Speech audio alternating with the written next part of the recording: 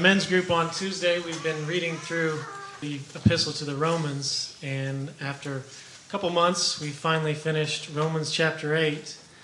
And it's been said of Romans chapter 8 that if the whole Word of God were a buffet, Romans chapter 8 would be the main course, and it seems to ring true. It's been a great blessing for us to study through it.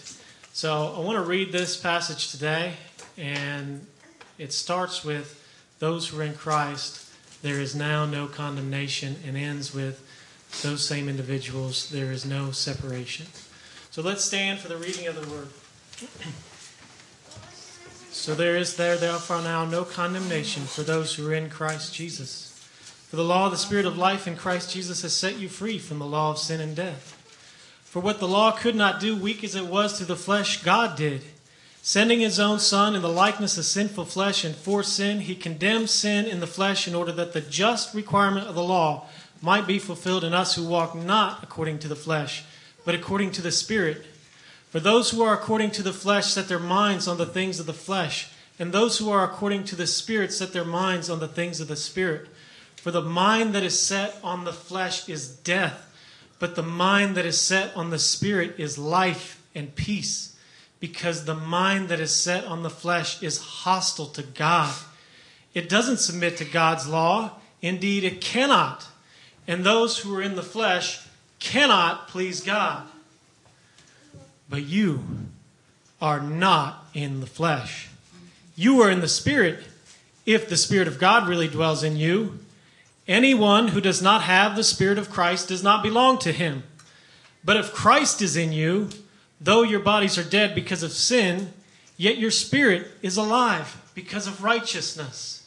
If the Spirit who raised Jesus from the dead dwells in you, then he who raised Christ Jesus from the dead will give life to your mortal bodies also through the Spirit that dwells in you. So, brothers, we are debtors, but not to the flesh, to live according to the flesh. You live according to the flesh, you will die. But if by the Spirit you put to death the deeds of the body, you will live. For all who are led by the Spirit are the sons of God. He has not given us a spirit of slavery to fall back into fear. He has given us a spirit of adoption as sons, by which we cry, Abba, Father. We do that. The Spirit is bearing witness with our spirit that we are the children of God. And if children, then heirs, heirs of God, and fellow heirs with Christ, if we suffer with him. For I consider that the sufferings of this present time are not worth comparing to the glory that will be revealed in us. For the creation waits with eager longing for the revealing of the sons of God. For the whole creation was subjected to futility, not of its own will, but by the will of him who subjected it, in hope that the whole creation would be set free from its bondage to decay and obtain the freedom of the glory of the children of God. For we know that the whole creation groans together like pains of childbirth, and not the creation only, but we ourselves who have the first fruits of the Holy Spirit, even we groan within ourselves. Likewise, groan within ourselves, waiting our adoption as sons, the redemption of our bodies. In that hope we were saved. And who hopes for what he sees? For hope that is seen is not hope. But if you hope for what you do not see, you wait for it with patience. Likewise, the Spirit helps us in our weakness, because we don't know how to pray as we ought. But the Spirit intercedes for us with groanings too deep for words, and he who searches the heart knows what is the mind of the Spirit, because the Spirit intercedes for the saints according to the will of God.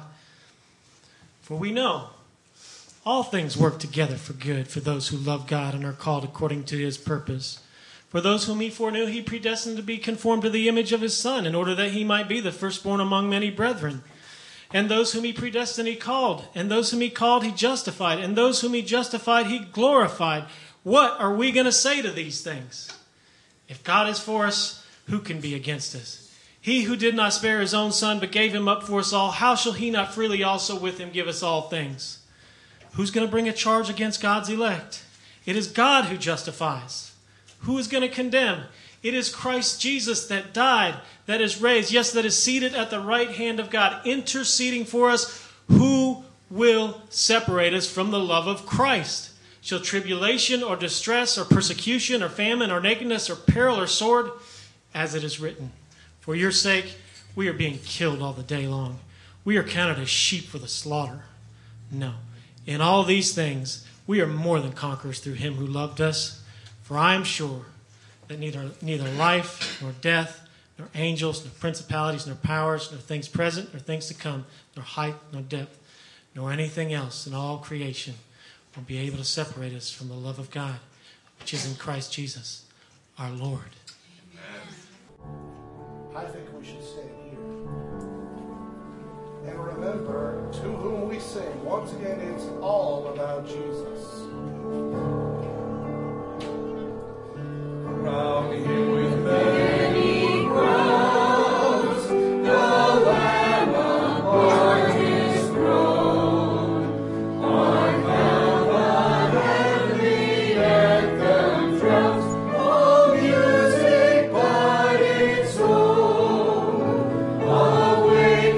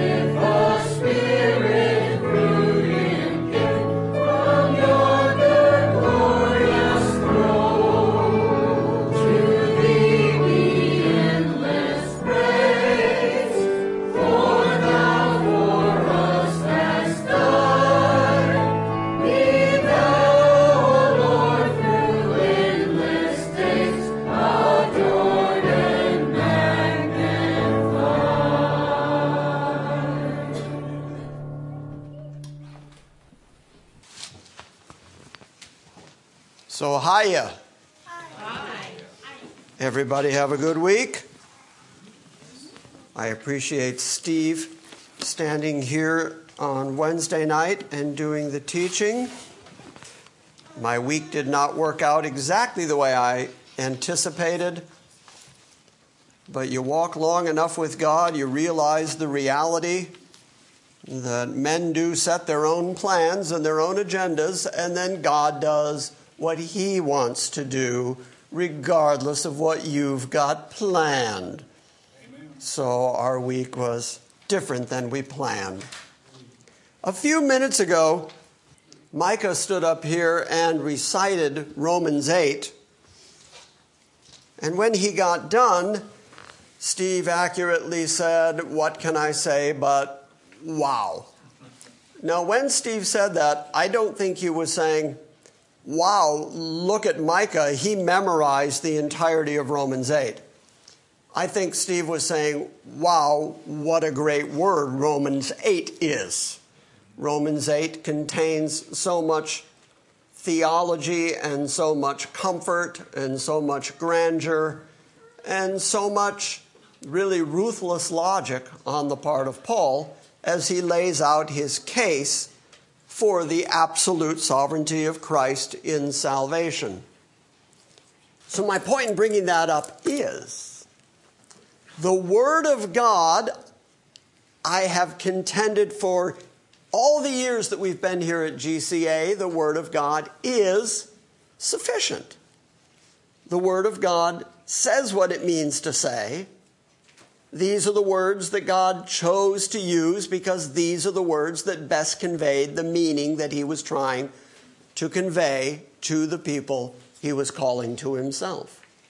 The Word of God is sufficient. You don't need, if you're going to present the gospel to someone, if you're going to preach to anyone, anytime you are saying anything representing God, the Bible is sufficient. You just have to say what the Bible says, and they will either hear it or they won't. How many folks in here would be willing to say, in your life in the church, you have heard a whole lot of stuff that is not in the Bible anywhere? Amen. That'd be everybody. Every hand was raised right then. Why is that? Why is it that you can go to church, and even though the Bible is sufficient, it will tell you everything you need to know about your relationship with God. It will tell you about your guaranteed salvation as a result of Christ's finished work. Absolutely everything you need for your faith and dependence and life with God is laid out in the Bible, and yet people will feed you other stuff. Sometimes silly stuff. I'm aware of a church out in Los Angeles that I went to a couple of times that actually stood by the door with a yardstick to determine whether the women's skirts were the proper length. That's not in the Bible anywhere. I've been to churches that men's hair can't be too long. In fact, one of the elders who was quite adamant about the length of hair actually had a comb over that was longer across the top of his head than most men's hair down the back that he complained about. So I figured out that the rule in that particular church was, it doesn't matter how long your hair is, it matters whether it's perpendicular to the floor or whether it's horizontal with the floor. Horizontal with the floor, good and holy. Perpendicular to the floor, sinful. I figured that out. Why? Well, these are traditions. That's my point. And today we're going to see Jesus say that the traditions of men make the Word of God of no effect. They void out the Word of God. And we just agreed that the Word of God is sufficient. The Word of God will do what it's supposed to do. That's what God said. That His Word would not return to Him void, but it would accomplish that whereunto He sent it. He sent it to do particular things, and it's going to do those things because it was sent by an all-powerful God. So it seems to me that if you're going to represent him and his word, it is incumbent that you actually broadcast the exact same word that he has put forth, because that word is capable of doing exactly what God intends for it to do. But if you mess with that word, if you change that word, if you alter that word, if you twist that word, if you take that word and use it like a wax nose to fit your face better, Paul's word, if you pervert the gospel, then is God's word going to accurately do what it was called to do? Well, no, because you got in the way and you voided the word of God by your traditions. Now, I grew up in the church. I grew up in the Lutheran church. You know my history. You know I went away from the church for a while and then ended up back in the church and then wound up here doing this. And I have seen so much silliness in the church. Now, some of that silliness is wrapped in very holy-looking robes so that it looks like really God-honoring, holy religion. But it's still silliness. Arguing about which candle to light on what Sunday is silliness. It's a tradition. It's something that denominations have come up with to differentiate themselves from other denominations. We're this group, we're not that group. So our tradition is that we do this even though that group doesn't agree. Here, I'll give you an example. There's no question but that the Bible, the whole of the Bible speaks of using musical instruments in the praise and worship of God. You cannot read the Psalms of David and miss the fact that David talks a lot about musical instruments. Everything from drums and cymbals to psalteries and harps and trumpets, and I mean big, noisy instruments. And yet there are congregations that believe that the use of musical instruments in worship is somehow sinful. That when you sing, you have to sing a cappella to God, and the use of an instrument is somehow not appropriate worship to God. Okay, why do they think that? Tradition. It's their tradition. Let me give you some idea how that particular tradition began.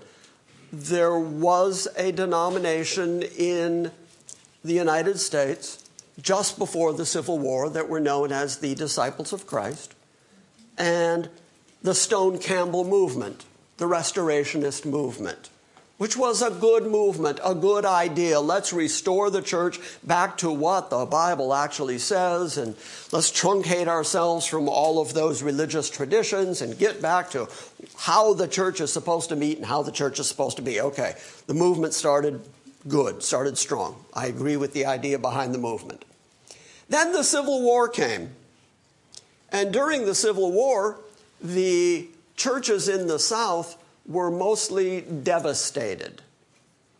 And so the church in the North and the church in the South separated between what's called the Disciples of Christ in the North and the Church of Christ in the South. And because the Church of Christ couldn't afford at that point pianos and organs and things like that, they just started singing to God. Okay, fair enough. Just sing to God anyway. If you don't have instruments, just sing to God anyway. Yeah. But then they made it a rule.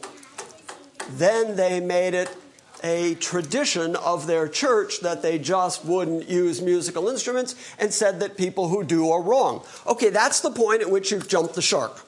You've gone from this is what we're doing because of the circumstances we live in, not unlike the church at Rome in the first century, meeting in the catacombs of the dead just to avoid persecution. Okay, that's a good, logical outcome of the persecution of the society. You're meeting in a private place where they're not going to see. Okay, that makes sense to me. Okay, after the Civil War, you don't have musical instruments. You're going to sing to God anyway. That makes sense to me. Saying that everybody who does use musical instruments isn't following the Bible because they don't do it the way you do it, that doesn't make sense to me. That's a tradition. And human beings take their traditions and try to impose them on other human beings and say, I've got the right way, you don't have the right way, even though the Bible doesn't talk about it, and even though the Bible speaks favorably of musical instruments in this case. Even though that's all true, we're going to say that you're wrong because you don't do things the way we do things. Tradition.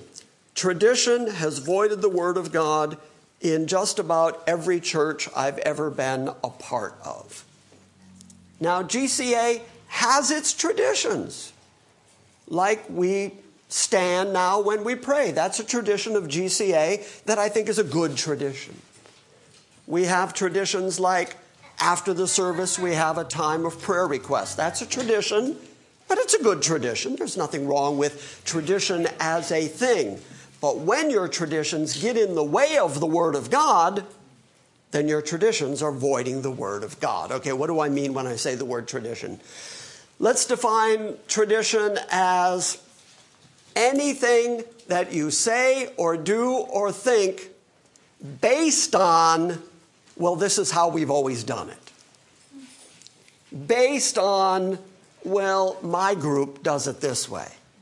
So I learned from my mom and my dad or my pastor or my denomination or my particular church body. I learned to do this thing even though it's not in the Bible anywhere. Where in the Bible does it say, don't go to movies? Doesn't say that. Where in the Bible does it say, don't smoke?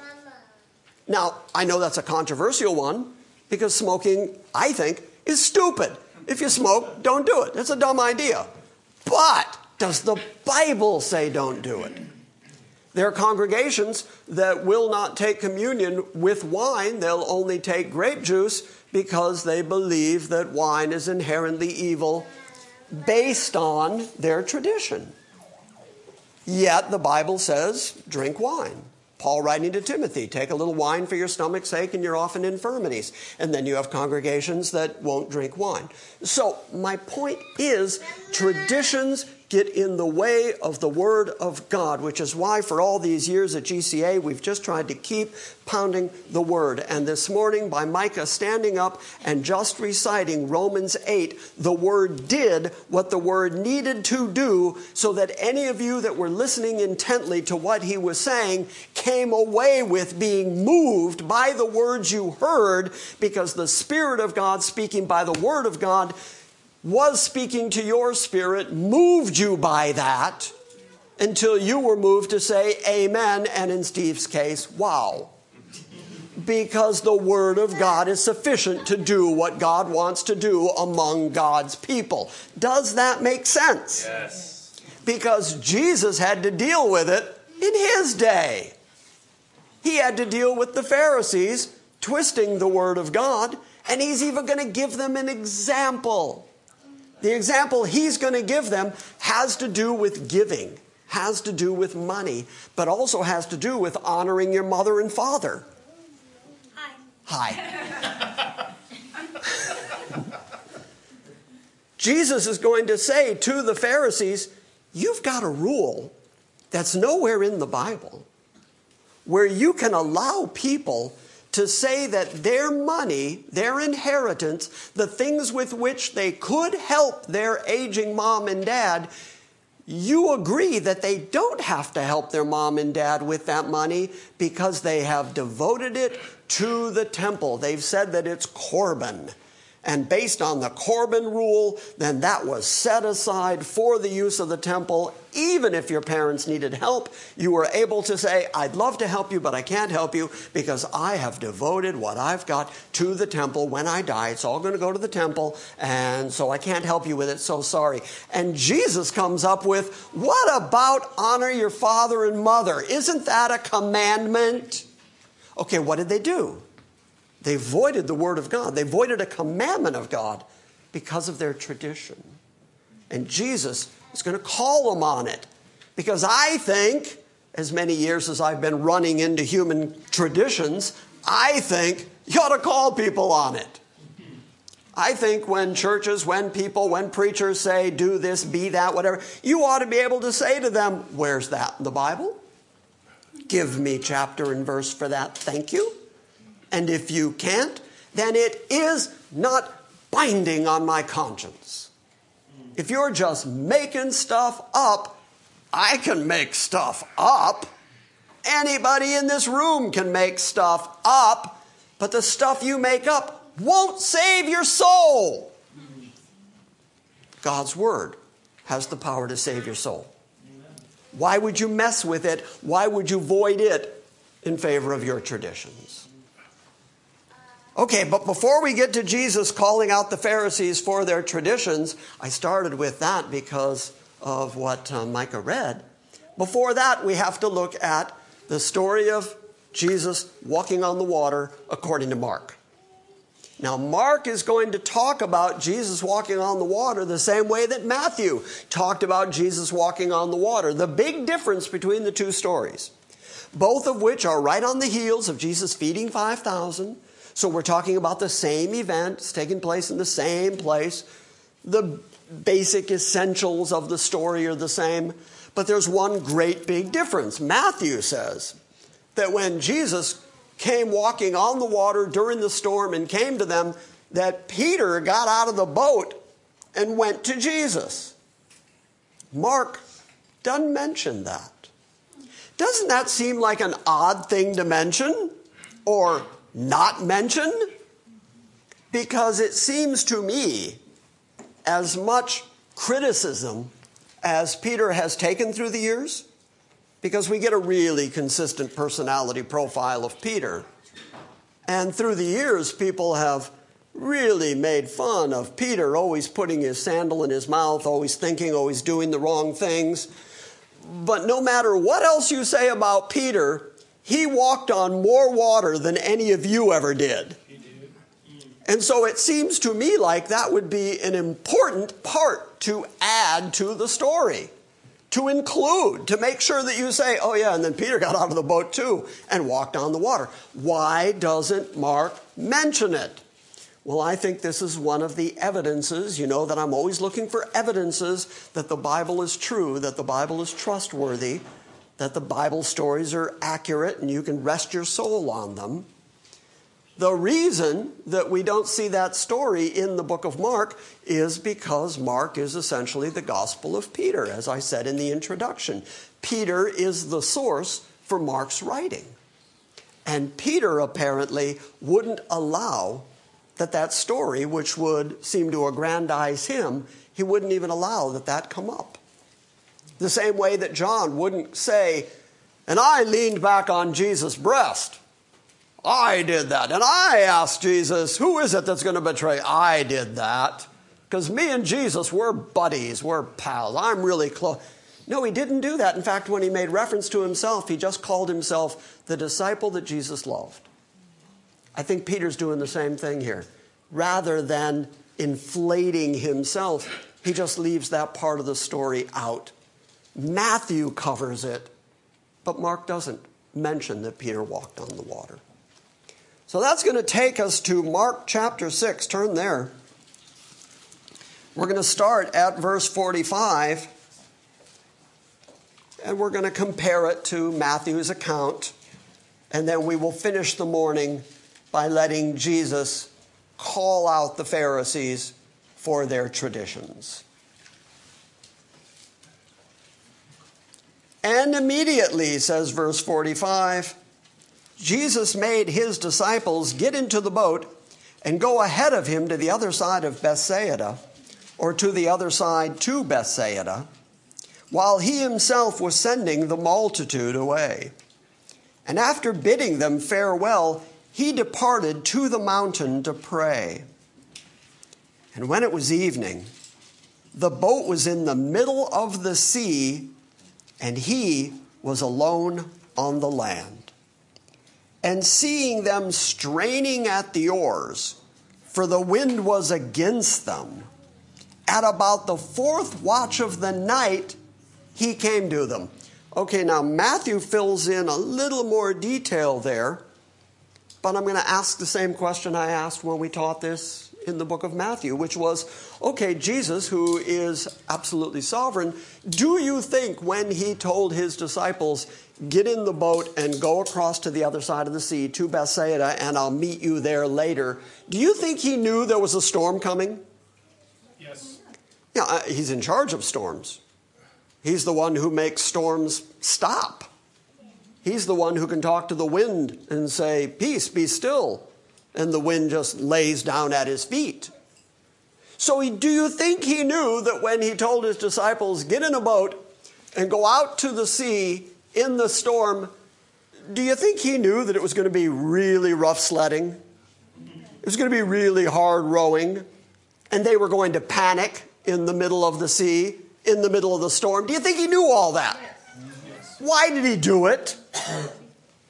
Why did he do that to them? Wouldn't it have been safer from a humanistic standpoint? Wouldn't it have been safer for him to say, hey guys, there's a storm coming. Stay here with me. After the storm passes, we'll all go over to the other side. Wouldn't that have been the better part of wisdom?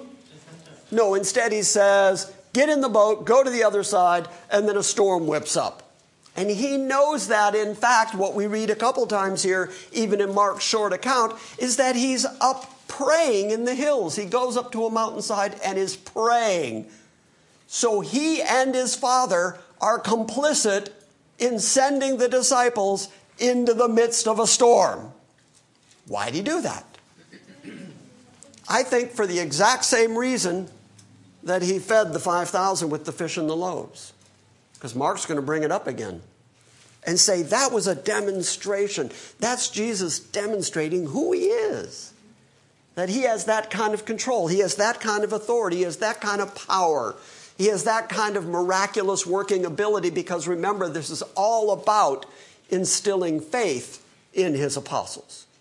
Getting his apostles to trust that he was a complete Savior and that he had control over everything. And if that were true, that he even had control over them and their eternal well-being, and that their faith and their trust in him was going to be sufficient to get them all the way to their heavenly destiny. So he keeps demonstrating to them who he is in order to inspire them to trust him. And so they're out there rowing against the heavy wind, and he came to them walking on the sea. And then Mark adds, and he intended to pass them by. He walked like he was going somewhere. It's kind of like he was going to walk by the boat and go, how you doing, guys? Looks like a rough go right there. And just kept walking. I told you I'd meet you on the other side. I'm just going to get there ahead of you, because I'm going to walk and you're going to row, and I'm just going to get there. It was so bad, the rowing was so bad, that while they were trapped in the middle of the sea rowing against the wind, he had time to walk to them. He had time to get there. And he just looked, according to Mark, like he was just going to keep going.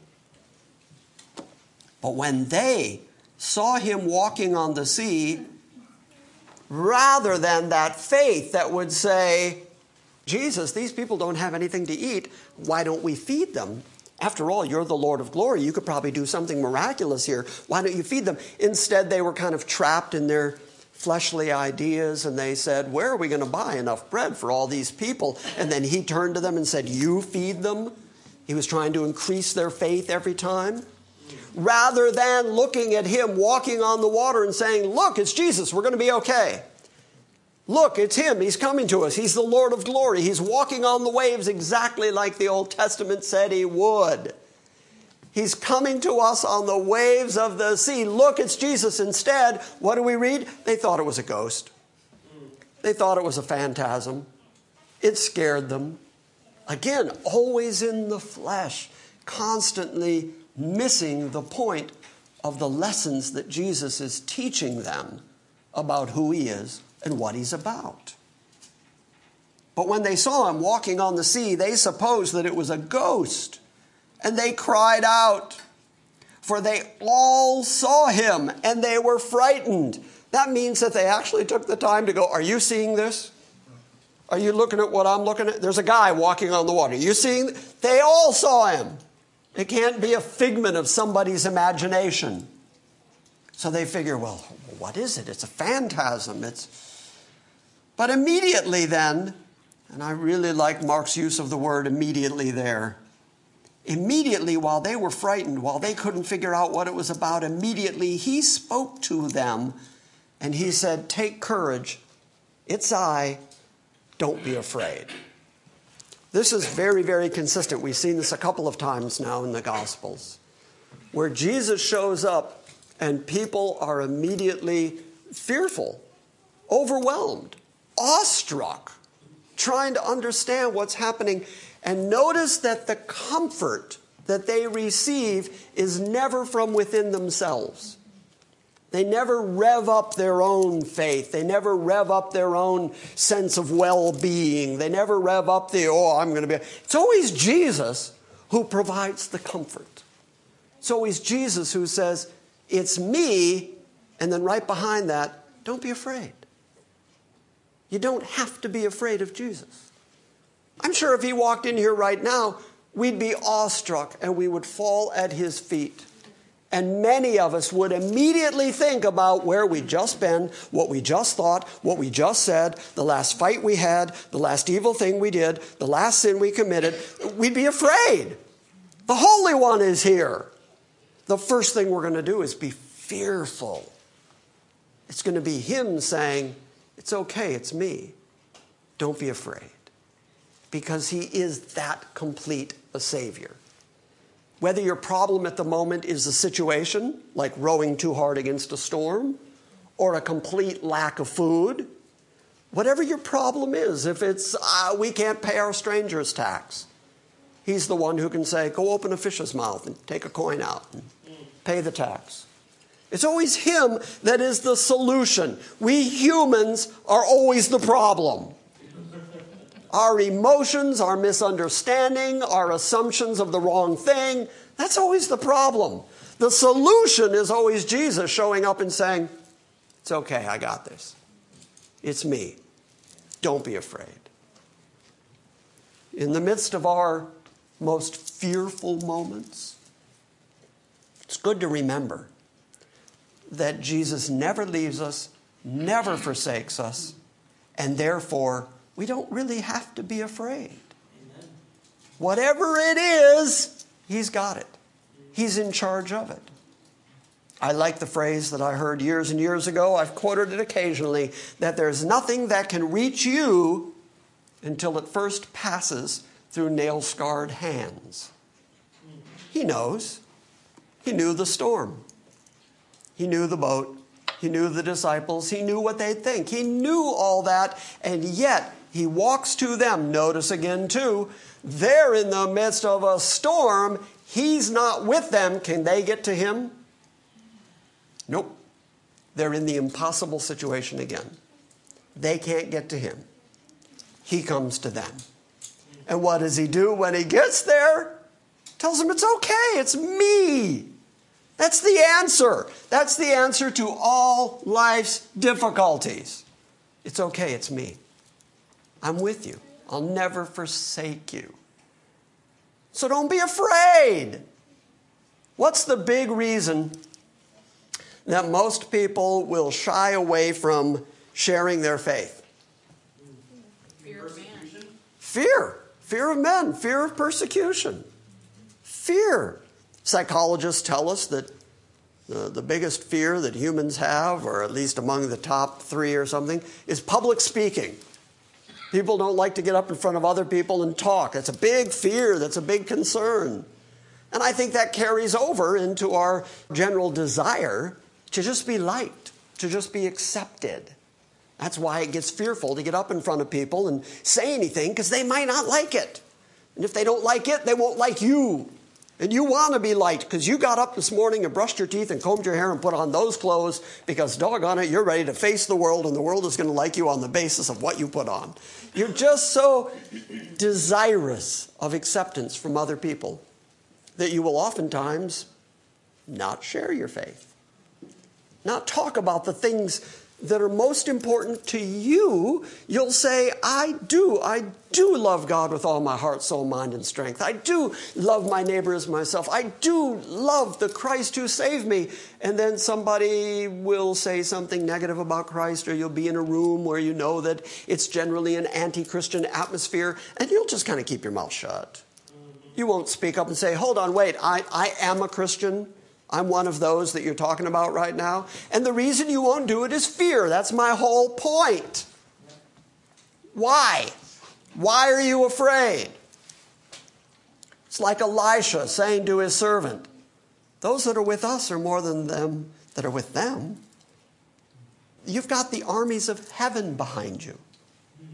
You've got the glorious God and his omnipotent, sovereign Son behind you. And you're afraid. Well, left to yourself, left to your own flesh, left to your own devices, you should be afraid. But if you have the power of God behind you, and if you have Christ with you, what is there to be afraid of?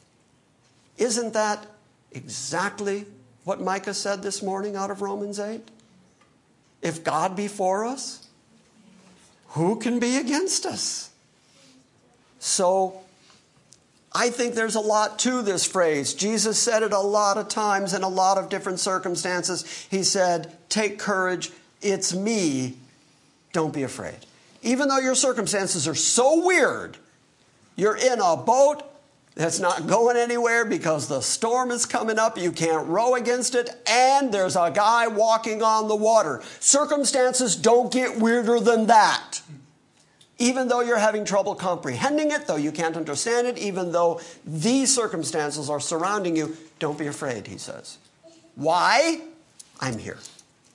If I'm here with you, what's to be afraid of? And he got into the boat with them. And the wind stopped. So who was in charge of the wind? Why did he bring up the wind to begin with? Why did he bring up a storm in the first place? Show who's in charge. Show who's in charge. And to instill faith in them. So that the same way that there had to be a blind man so that he could heal somebody that was blind, the same way that there had to be a woman with an issue of blood so that he could heal her, so that he could demonstrate what faith looked like, the same way that Jairus' daughter had to die, and he had to do other things so that she would die before he finally got to her, so that there'd be a dead girl for him to raise. The same thing. There had to be a storm so that he could show that he's in charge of the storms, so that they would have complete confidence in him. So, anybody have anything bad happen in their life lately? Why? Why did that exist? Well, if it didn't exist for God's glory, if it didn't exist to increase your faith, if it didn't occur because of the purposes of God, then that would mean that there is randomness in God's universe, and that things happen because God is just capricious and lets people suffer for no good reason. Or whatever that thing is that you just went through that was so difficult for you was on purpose because God brought it into your life for his purpose, to increase your faith, to drive you back to Christ, because that's the place you find no fear. So whatever it is you're going through. My wife broke her foot this week and did it so haphazardly that we both thought nothing really bad had happened. She stepped out the side door of the house. There's a railroad tie right there outside the side door. And her heel landed on that, and the front of her foot went down along the railroad tie into the garden. For those of you on the internet, I'm actually doing it right now, but you can't see it. That was it. That was the move. That was it right there. That was the whole move right there. I'm doing it right now. I'm doing what she did right there. Okay? That broke her foot. I was supposed to preach Wednesday morning at the conference. We went on and drove to Chattanooga because she said, no, I'm fine. It was such a little thing. It's fine. I'm fine. Put some ice on it. Wrap it in an ace bandage. Go into Chattanooga. She was up all that night in agony, which means we were both up all night. And I'm not complaining. I was up with her because it was bad. We get up the next morning and I said, we're going home. And she said, well, you've got to preach. You got to... No, you got to get your foot looked at. That's what has to happen. So we got back here. My friend Alton Pickett, who has preached here at GCA before, preached Wednesday morning in my place. The conference went on. The conference is fine. That all doesn't matter as much as this trial came into our lives. She doesn't get to walk for another 6-8 weeks now. But she looks good on the motor scooter, doesn't she? She's just wheeling her way around, scooting around the house. Okay, why? Why did that happen? We don't know. What a random thing to have happen. We don't know, but I guarantee you by the time it's over, we're going to have learned how to have confidence in God regardless of what else. And I can already apply some lessons that we've learned from it. I've preached at that conference. This would have been my 14th year preaching then. Okay, so that streak is over. And you know what happened at the conference because I wasn't there? Nothing. It went on fine. It was all good. It was fine. They don't need me because God doesn't need me. And so I had to learn to just sit down and be quiet and just let other people go ahead and do the work that I had gone there prepared to do. There's lessons galore in these trials of life, but they have purpose. That's my point. They have purpose. They have reason. Or, like I said, God is capricious. And you see it right here. He's the one in charge of the wind. As soon as he got in the boat, the wind stopped. Means he's in charge of the wind. Which means when he sent his disciples by boat out onto the sea, he's the one that whipped up the wind. So that they would find out that they couldn't get anywhere, they couldn't row hard, they're going to be scared, they're going to be afraid. And then on top of all that fear, there's going to be a phantasm walking on the water. It's a really fearful night all the way around. And then he answers them, don't be afraid, it's me. And it all gets good again. So he got into the boat with them and the wind stopped. And they were greatly astonished. They were awestruck. For they had not gained any insight from the incident of the loaves when Jesus fed 5,000 with the loaves and the fishes. But their heart was hardened, which is Mark's way of saying they still didn't have the Holy Spirit inspired faith because they had not yet received the Holy Spirit. Even John says that. They didn't believe yet because the Spirit had not come. So even in light of these astounding miracles, Mark takes the time to say, and they still didn't get it. Which I think is Peter's admission, we still weren't getting it. And maybe it's because Peter was willing to recognize that even though he walked on a bit of water, he also sank. He walked out there full of faith. He walked out there full of confidence. And then he looked at the waves and he looked at the wind and he looked at the sea. And what do we hear? He started sinking. And in the time it took to end up under the water, his focus went back where his focus was supposed to be in the first place. Lord, save me. I don't have the power to not sink. I don't have the power to keep myself above the waves. I can't keep me from drowning. There's a storm here. So what does he do? He looks to Christ. Save me. And I think that was Jesus' point all the way along. Me. It's about me. I'm the focus. I'm the one. And Peter has to admit, we still weren't in faith. We still didn't quite get it. We're still trying to deal with these things that we're seeing. But he's teaching them full and complete dependence on himself. And that's what Christianity is. Full and complete dependence on Christ. All right? Right. So that's the walking on the water story. And right behind that, starting at verse 53, we just read that Jesus went to the Gennesaret and that he was just healing everywhere, just demonstrating his power over and over again. And when they had crossed over, they came to the land at the Gennesaret and they moored at the shore. And when they had come out of the boat, immediately the people recognized him. And they ran about that whole country and began to carry about on their pallets those who were sick.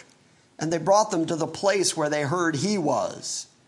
And wherever he entered villages or cities or countrysides, they were laying the sick in the marketplaces and entreating him that they might just touch the fringe of his cloak. And as many as touched it were being cured. That's just Mark's concluding demonstration of the authority and the power that Christ has. So now he's established that this is the one who is the very Son of God. He has all the power. He has all the authority. There's no realm of life where he is not completely sovereign. Whether it's sickness, whether it's demons, whether it's the devil himself, whether it's wind, whether it's nature, he's in charge of everything. If it's sickness, he's in charge of it. If it's food, he's in charge of it. If it's money, he's in charge of it. He's demonstrated his absolute authority over everything. Now, having established that, he has the absolute right and authority to go to the religious leaders and say to them, "You're whitewashed sepulchres. I've already demonstrated who I am. I have complete authority and power, and God is with me. God has already testified, this is my beloved Son in whom I'm well pleased. What more do you want?" Now he can say to the religious leaders, "You're doing it wrong." And he's going to concentrate on this aspect of how they're doing it, their traditions. And the Jews were full of traditions. To this very day, the Jews are full of extra-biblical religious traditions that they have piled on to the Word of God. Anybody here seen Fiddler on the Roof? Hey, yeah, tradition. Yeah, they even sing about it. They're so proud of it. Tradition made void the Word of God. Now recognize that as Jesus is saying this, he's talking about the Old Testament. And he is arguing that the Old Testament was sufficient for everything they needed. The Old Testament had in it everything for them to understand their relationship with God and what God was going to do via a new covenant and via the Messiah and via the blood of the higher, better sacrifice. That's all in the Old Testament. And he was saying to them, you have by your traditions, by the things you've added, by your arguments about mint and cumin and little spices and exact 10% down to the molecule, and your arguments about whether you can eat an egg late on the Sabbath, by all the things that you've added to the Word, you've made the Word null and void. That, by the way, is still happening today. Today, people have religious traditions that they prefer to the Word of God. So I keep arguing, go back to the Word. What does the Word say? All right, here's Jesus' argument. Chapter 7, starting at verse 1. And the Pharisees and some of the scribes gathered together around him when they had come from Jerusalem and had seen that some of his disciples were eating their bread with impure hands, that is, unwashed hands. Do you understand what the argument is? In a moment, Mark's going to explain it because Mark is writing to a largely Gentile audience. And he knows that they're not aware of all the extra Jewish traditions. So he's going to explain that the Jews would always make sure that they were ceremonially clean before they would eat. And at very least, they would make sure that if they were eating with washed hands and washed pots and pans, which is a good health idea. But they were saying that beyond health, it was a religious idea, that you had to be ceremonially clean in order to make sure that you weren't putting impure things into your body. So they would follow the kosher rules. They would follow the rules of what foods were clean and unclean. And then they would make sure that they themselves were clean, all of which they did to try to keep themselves pure and righteous. And Jesus is about to blow that idea up. So they had seen that some of his disciples were eating their bread with impure hands, that is, unwashed. Verse 3, Mark explains it, for the Pharisees and all the Jews do not eat unless they carefully wash their hands, thus observing the traditions of the elders. That phrase means it was passed down to them. We do it because that's what we've always done. Not because we can find it in the Bible, but that's just what we do. Verse 4. And when they come from the marketplaces, they do not eat unless they cleanse themselves. And there are many other things which they have received, these traditions, in order to observe, such as the washing of cups and pitchers and copper pots. They had very specific rules about how to wash each of those things. And the Pharisees and the scribes asked Jesus, "Why do your disciples not walk according to the tradition of the elders?" I'll just throw this in. I already mentioned I grew up in the church. And I can't even begin to tell you how many times I have heard, "Why don't you do things the way we do?" When I let my hair grow and stopped wearing a tie to church, I'm wearing a tie this morning. It's a lovely tie I'm wearing this morning, but that's by choice, not by, well, it might be a tradition. And I mean, growing up in the Lutheran church, there were just so many things they expected of me based on this is how we do it. And why don't you do it that way? Well, then if you don't do it the way we do it, then you can't come do what you don't do with us, because we do it. Same thing here. Why don't your disciples walk according to the traditions of the elders? Those things that were passed on to us. But they eat their bread with impure hands. So they were thinking that people were actually making themselves more righteous and more holy based on the way they washed when they ate their clean foods. Jesus is about to blow that idea up. He said to them, "Rightly did Isaiah prophesy of you hypocrites." Now he's going to quote Isaiah 29:13 to them.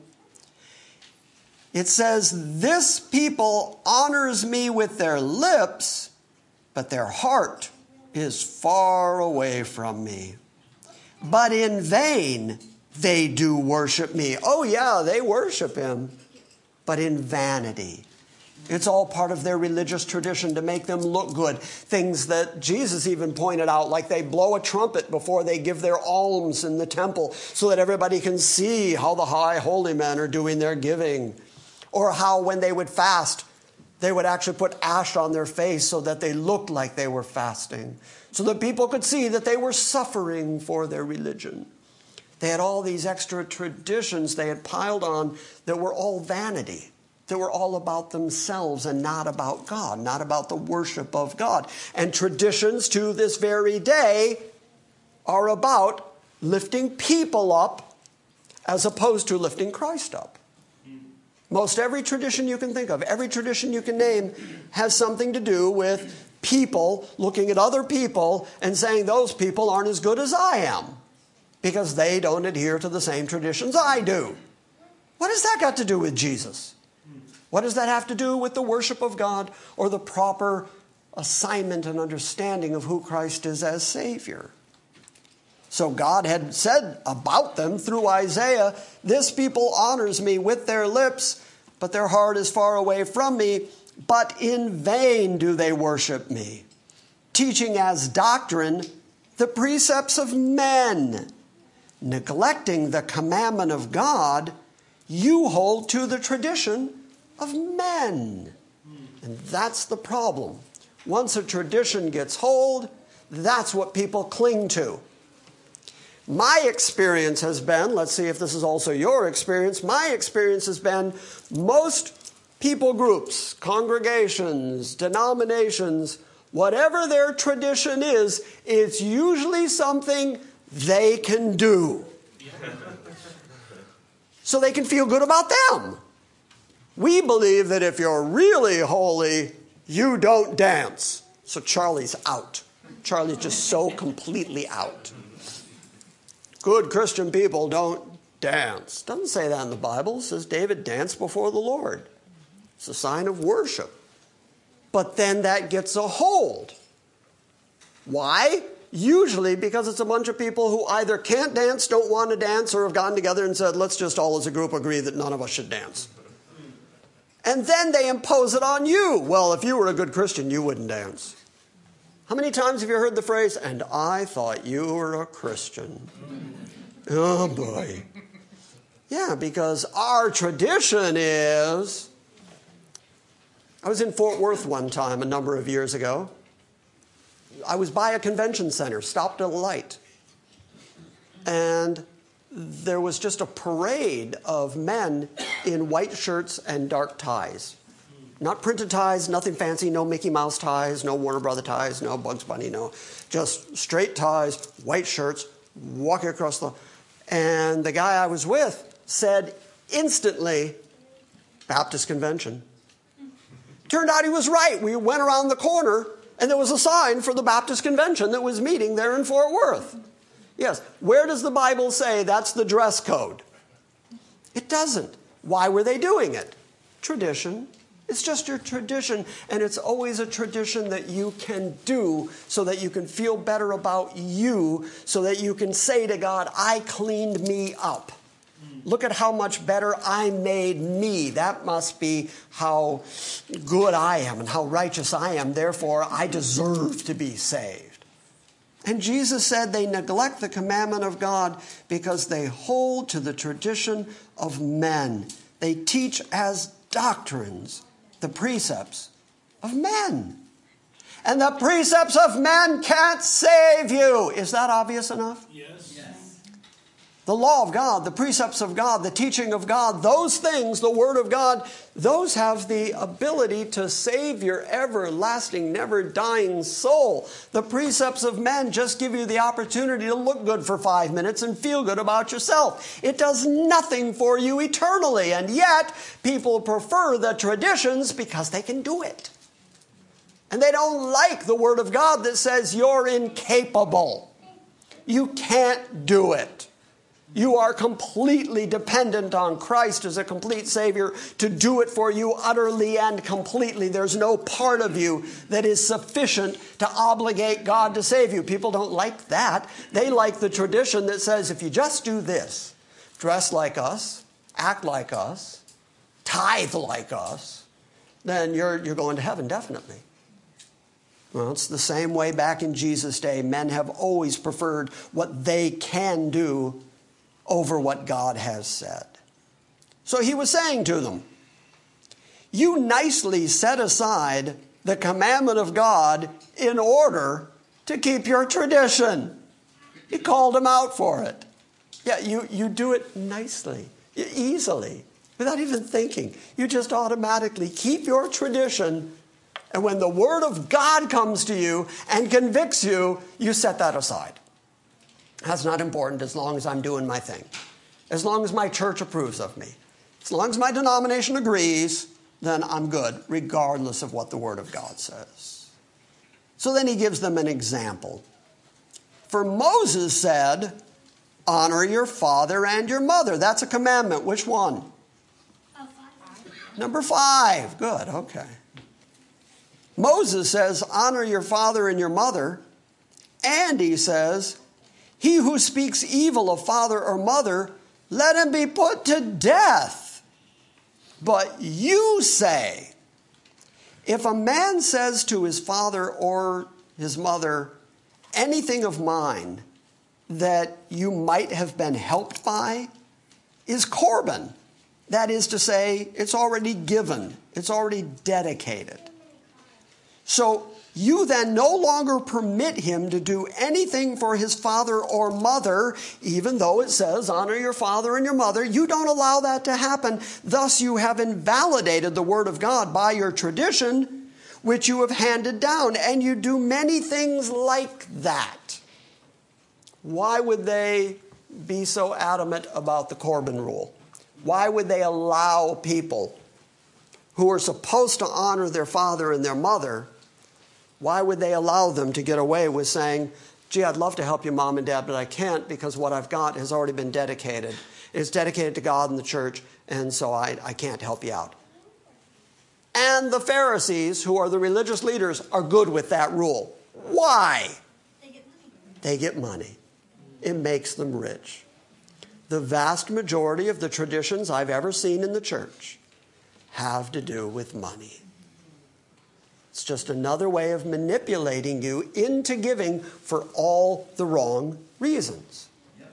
There's a good reason to give.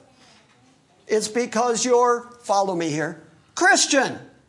And part of the Christian character is that you are generous, is that you are kind, that you're loving to your neighbor, that you look out after each other. It's a perfectly good reason. I don't need to give you more reasons. I can make some up.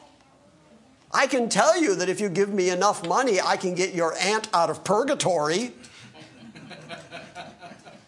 There's no evidence that I actually could do that. But if I can convince you of it, I can raise so much money, I can build St. Peter's Basilica. Because that's how St. Peter's got built.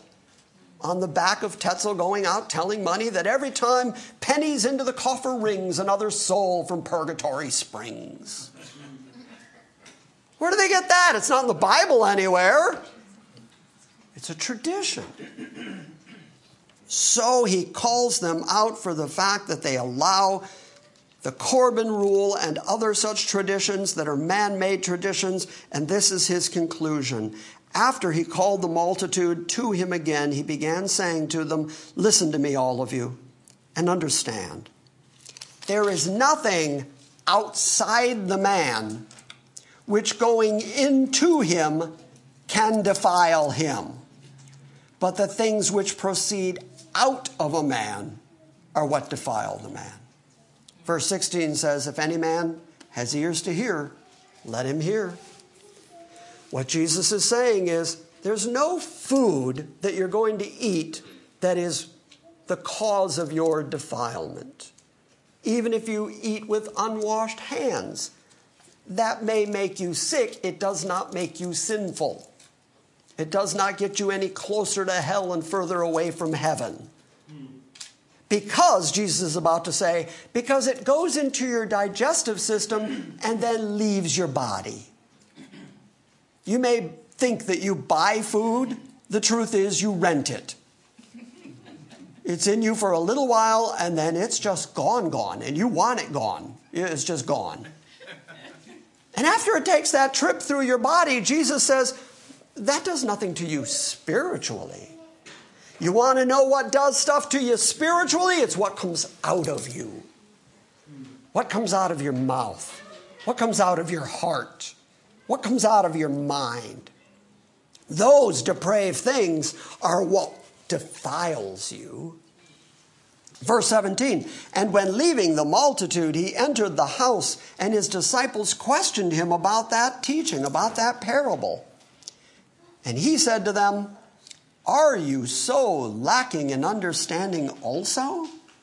Do you not understand that whatever goes into a man from outside cannot defile him? Because it does not go into his heart, it goes into his stomach, and then is eliminated.'" Mark adds parenthetically, "Thus he declared all foods clean." And he was saying, that which proceeds out of the man, that is what defiles the man. For from within, from inside you, out of the heart of men, proceed evil thoughts, fornications. Notice, by the way, there that the fornication is not just something you do. He said it proceeded out of your heart. You thought it before you did it. The same way as every crime. Any murder that men commit, first it enters your mind. And so he says, as those things proceed out of you, that's what makes you defiled. Every evil thought, fornications, thefts, murders, adulteries, deeds of coveting and wickedness, as well as deceit, that's lying, and sensuality, heaping it on your flesh, envy, that somebody might have something you don't have, slander, talking bad about other people, pride, self-sufficiency, dig me, and foolishness. And is there anything more foolish than taking the very word of God, which is sufficient to save your soul, and voiding that in favor of stuff men made up? That's just foolish.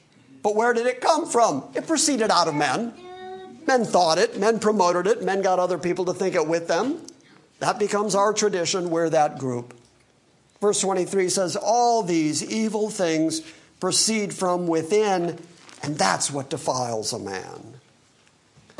So what you eat, and the traditions of the Jews that said how you eat, and what food you eat, and whether your hands are clean, and the pots are clean, and the dishes are clean, they were so fearful that what they put into their mouth was going to somehow make them less holy. And Jesus said that's not where the problem is. If you're fortunate enough to have some food in front of you, eat. It's okay. That can't defile you. Because like I said, it's only with you a short time. But the stuff that proceeds out of your evil, wicked heart is with you all the time. And that stuff just keeps bubbling up inside you, and then all kinds of pernicious behavior comes about as a result. And Jesus says, that's why you're guilty. That's what defiles you. You need, I believe he's saying, I believe the subtext is here. It's not really in the text right here, but if you want to pencil it in, I think he's getting at, you need a Savior. And I'm it. And that's why he kept proving to the disciples over and over again that he had the power over everything, which means he even has the power enough to save them from the wickedness he keeps demonstrating is in them. Make sense? Yep. All right. Any questions about that? Well, the bright side is that you would be accepted by your former church now, your hair length and your tie. I feel really good about that too. Yeah, and I always go back to them. And I still don't dance. Yeah. So, Same. yeah, see? I'm good. I'm in. You're in.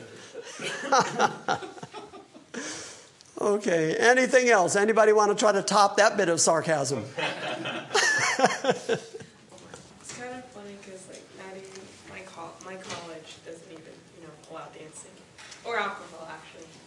Any of those two on campus. But you can go off campus. Yeah. Actually, you're not allowed to drink off campus, but you can dance off campus. Very strange, huh? Yeah. I'll tell you, I'm only bringing this story up again because it's always been amusing to me. Many years ago, we had an ex-Church of Christ guy here who went to Lipscomb University here in Nashville, which is a Church of Christ school. And he used to sing in the male chorus. And when they sang together, they would stand on risers. And Lipscomb was just like the school you're talking about. No dancing. But when the male chorus sang, they could do choreography to the songs they were singing as long as, and this is what I find an astounding differentiation, as long as the choreography was only done with the upper body. They could do anything they wanted with their hands and all this stuff, but they weren't allowed to move their lower body at all. And this fellow said to me, we used to be in the back row, so we used to move the bottom of our body and nobody ever knew. Now that is interesting on so many different levels. Because if the lower body movement was in fact sinful to begin with, then he just admitted that they regularly sinned anyway. But it was okay because no one could see them because on the riser somebody's standing in front of them. So he was justifying his sin based on nobody could see it. And yet he knew what the rule was, don't do it, but he was willing to do it because he wanted to break that rule. Because we're just rule breakers by nature. As soon as you tell a kid don't eat that cookie, they're going to eat that cookie. We just want to break rules. So the Church of Christ made up a rule. No choreography with your lower body. And they were just so proud that they got away with it. Anyway, people are going to get away with it. Whatever the rule is, going to get away with it. Last week, Micah, you caused a fair bit of consternation because you broke one of our GCA traditions. You didn't tell everyone to stand when they prayed. And several people came up to me and said, what are we doing? Are we supposed to stand? What do we do? They didn't know what to do without instruction. So, We've always done it. because we've always done it. That's what we always do. So adhere, will you? All right. He just recited Romans 8. I know. I know. Say goodbye to the internet congregation.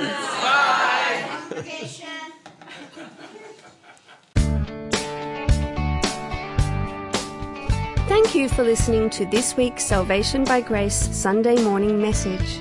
Please visit our website at salvationbygrace.org for weekly updates and our ever-expanding archives. Join us again next time as we delve into the Word of God and study His sovereign grace.